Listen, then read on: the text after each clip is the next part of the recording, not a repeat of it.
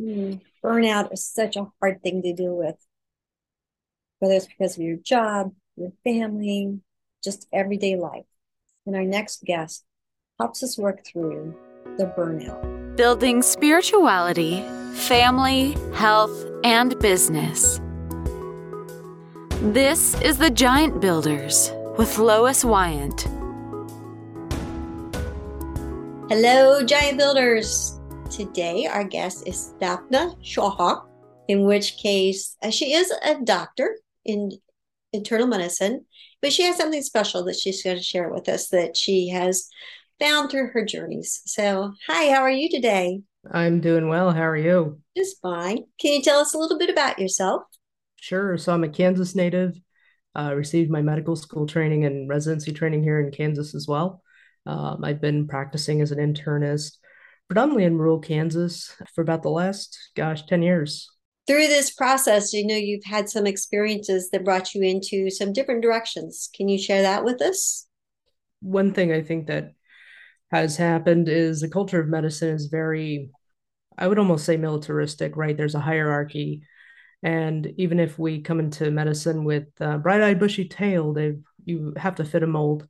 So through medical school and residency, they really try to squeeze the almost the humanity or the emotions out of you. You have to be stoic. You have to be professional all the time, perfectionistic, and really taking, you have to put the patients first and always. And at some point, about the first 3 years, I really hit a wall of burnout. And that goes within the statistics, right? Of right now, we're seeing a lot of physician burnout, moral injury within the first 5 years. And then you compound that with COVID and the Great Resignation. So this is back in around 2016. I had to take a step back.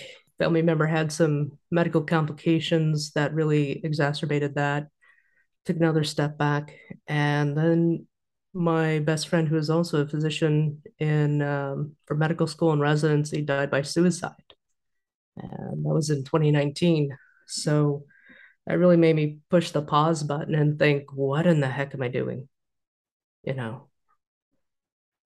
So when that happened, I had to really process the loss and then process what am I doing, and if I can't see myself practicing medicine because that couple of times I've thought about leaving, how am I going to change it? How am I going to make sure that when I'm 65, 70, that I still love what I'm doing?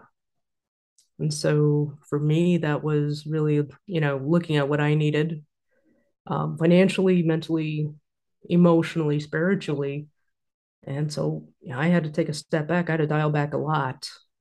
And being in Kansas, being in a small town, I think there's a lot of great people. And the thing about small towns is that you really get to develop those relationships. And through that, I was able to come back to the community in which I initially started practicing part time. So I was able to be a physician. I'm still in this community. I'm able to be a physician, and then I'm also able to be, yeah, I can goof off with my kids on my days off.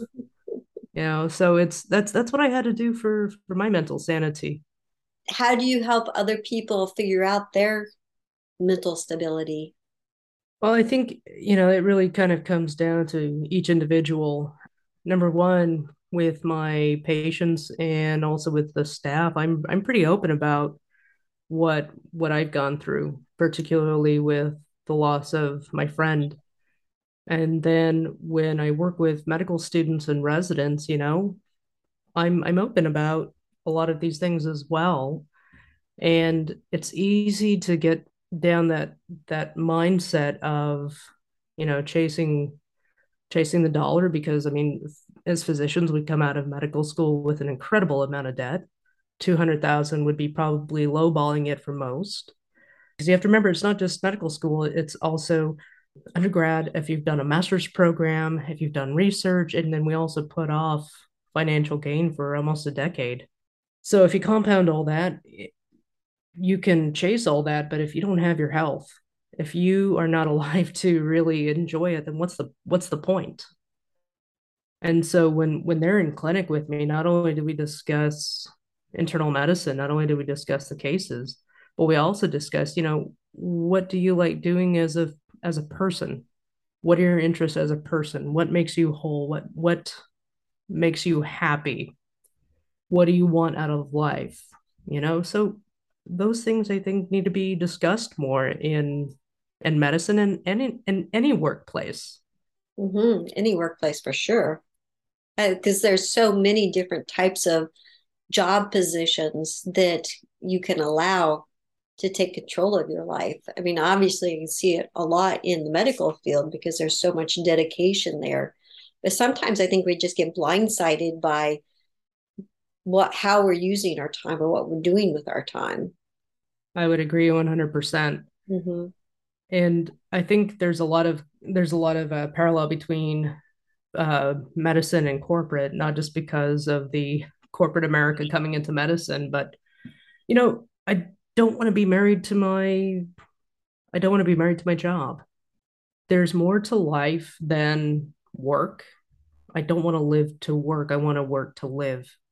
And I think we're seeing a lot of that mind shift starting to happen, particularly during the pandemic. And as unfortunate as it has been, I think, the silver lining, right? We're starting to see a little bit of disruption, and it's not necessarily good for patient care because we don't have the staff, right? We don't have the staff in all realms, and but we're also seeing it in other industries. Having said that, I think we're also seeing a culture shift in the workforce, not to where people don't want to work, but to where people want workable, livable, and workable conditions. Mm. Yeah, I think you're right. I think we're just opening our eyes to the fact that we're damaging our health with all of the convictions or conditions of a workplace. And a lot of that, I mean, don't get me wrong. When I'm working, yeah, my mindset and my attention, they're on my patients. But then when I go home, work is at work and home is at home.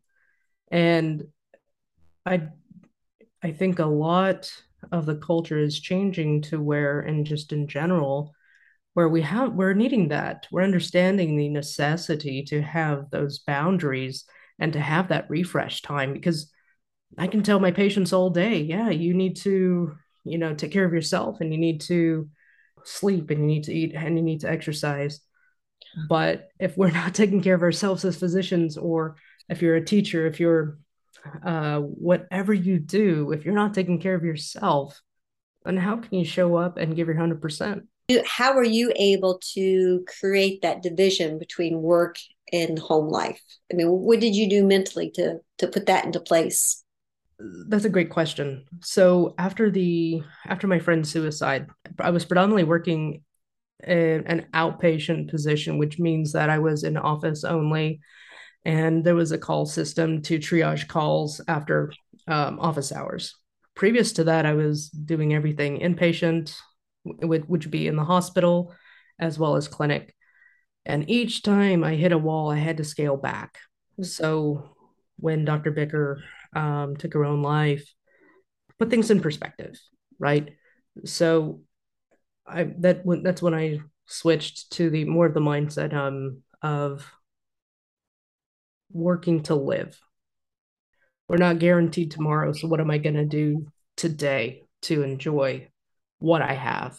Mm-hmm. And I really had to sit down and think about what I needed and what that shift would look like. And that it was just divine timing, or serendipity, if you will, that I fell into this position in the original community in which I started practicing back in 2013. In small town America, you can still maintain those relationships. And I really respect my clinic manager. She's a friend outside of work, and the hospital administration. So they had put in some things into place that made it more sustainable. So when I came back, there was a hospitalist group that took care of all the inpatient, and then they had expanded the clinical services and support staff. So I was able to come back part-time, which is what I was looking for, just to be able to have that time to work and that time to play. Oh, that's great that they had that flexibility to. Yes. Do you think very many medical organizations are that flexible? I can only speak to what I've seen here, Okay. and I can say I'm not 100% sure that they are. Okay. I know that there's a culture of many physicians have stopped admitting their own patients, particularly if there is a hospitalist group, which is just physicians dedicated to doing inpatient services at the hospital. Hmm. Because to be honest with you, the compensation and the time driving between hospitals is cumbersome, much more so than 20, 30 years ago. And it's not to say, oh, well, the doctor's not going to come in because they're not going to get paid. No, that's not it. Overhead has increased, and the treatment options have increased, and medicine has become so subspecialized that it's almost better standard of care, I think, to admit to the hospitalist groups. That way they have that training. Hmm. So it's very difficult to keep up with everything. So I think that there's that. But then also, if you're private practice, you eat what you kill. Eh, I don't like the terms, but that just kind of gives you an idea of the traction. So if you're not working, there's not the income, and then there's the employed physician like me that I prefer that model, so that way I can concentrate on the patient care instead of the business side.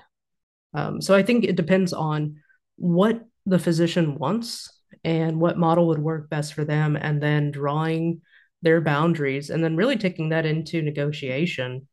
And if we as physicians are not great at negotiation, so that's where a good contract lawyer comes in. Definitely worth the money spent.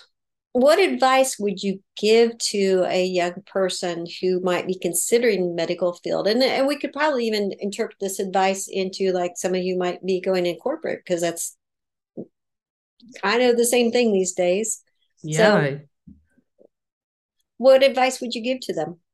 I would say definitely enjoy the journey. Don't rush through it. Make sure that if you're going to go into healthcare, make sure you like being around sick people, because you're seeing people at their most vulnerable points. And if that's not comfortable for you, don't do it. If you're going into corporate, again, make sure you enjoy what you're going to be working with, because there are so many different ways with less liability to make money. So number one, make sure you love what you do. Number two, don't worry about the name brand schools. I mean, I understand that there's a lot of prestige and a lot of some will push you to do that, but at the end of the day, you're the one that's going to have to foot the bill. So sit down, do the math, and if there's a less expensive or more economical way to take classes and prereqs, do that. And then be creative. Don't lose sight of yourself, because if you do, you're going to wake up one day and regret it. So definitely stay true to your authentic self. I've had to learn that in my late 30s and now 40. So it's a process. You've been in medicine for a while. How have you seen the changes in medicine since maybe school to where you are now? Sure. So in medical school, right, I was in medical school in the early 2000s, and then graduated from med school in 2010, and residency from 2013, because internal medicine is a 3-year residency. One thing I've definitely seen is the push for the electronic medical record, EMR, EHR, whatever you want to call it. Back in medical school, I was writing notes, and I understand that doctors don't have great handwriting, but we also have to write a lot and very fast. So it is what it is. Having said that, when I was in medical school, there was a thought process of, well, what if they can't read your writing, or what if you wanted test X and they ordered test Y, and the person putting in the orders are not a physician, but they're a ward clerk. And so what's the answer? And we were really trained, I would say, not necessarily brainwashed, but you had to drink the Kool-Aid of, yeah, the physician order entry is the way to go. And It's really wasn't, because we'd spend a lot of time putting orders or writing notes. And while I understand they're integral to patient care, we spend most of our time caring for the computer instead of the patient, which was not the reason why we went into medicine. That's not the reason why anybody goes into healthcare. So I would say, really don't necessarily drink the Kool-Aid, but also spark that innovation. And I understand that one person cannot change, but one person can spark interest. And sometimes all it takes is a spark. So I've definitely seen that change. And then also this idea of patient satisfaction, which I'm not a fan of. It dilutes the relationship between patient and physician. I mean, you can Google a physician and like their Google ratings are almost like a report card, right? But honestly, we have to look at human behavior and say, hey, a person that's mad at an outcome because they didn't get what they wanted, regardless of what the guidelines are for treating that condition, that patient is probably going to leave me a bad review because they didn't get what they wanted. Well, this isn't fast food. So you can't get it the way this is not, can't get it your way. And so it really has diluted that relationship. It's shared decision making. It's not giving the patient what they want because that's what they want. They have to remember that there are guidelines and we try to practice safe medicine.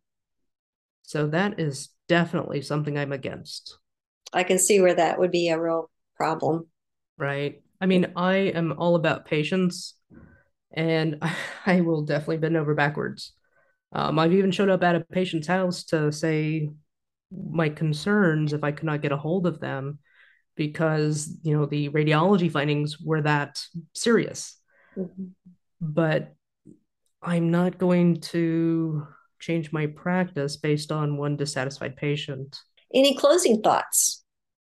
Just enjoy the journey. I mean, if it takes you 5 years, 10 years, doesn't matter as long as you're making progress, right? Just enjoy the journey because life is awesome, life is short. Learn from the mistakes and keep going on. It was great advice. Thank you Thanks. so much. Well, I Thank you. appreciate your time and just sharing with us. And, just life is just really hard, life can be really hard in different fields. So I really respect and appreciate your dedication to your field. Absolutely. Well, thank you. Uh-huh. All right.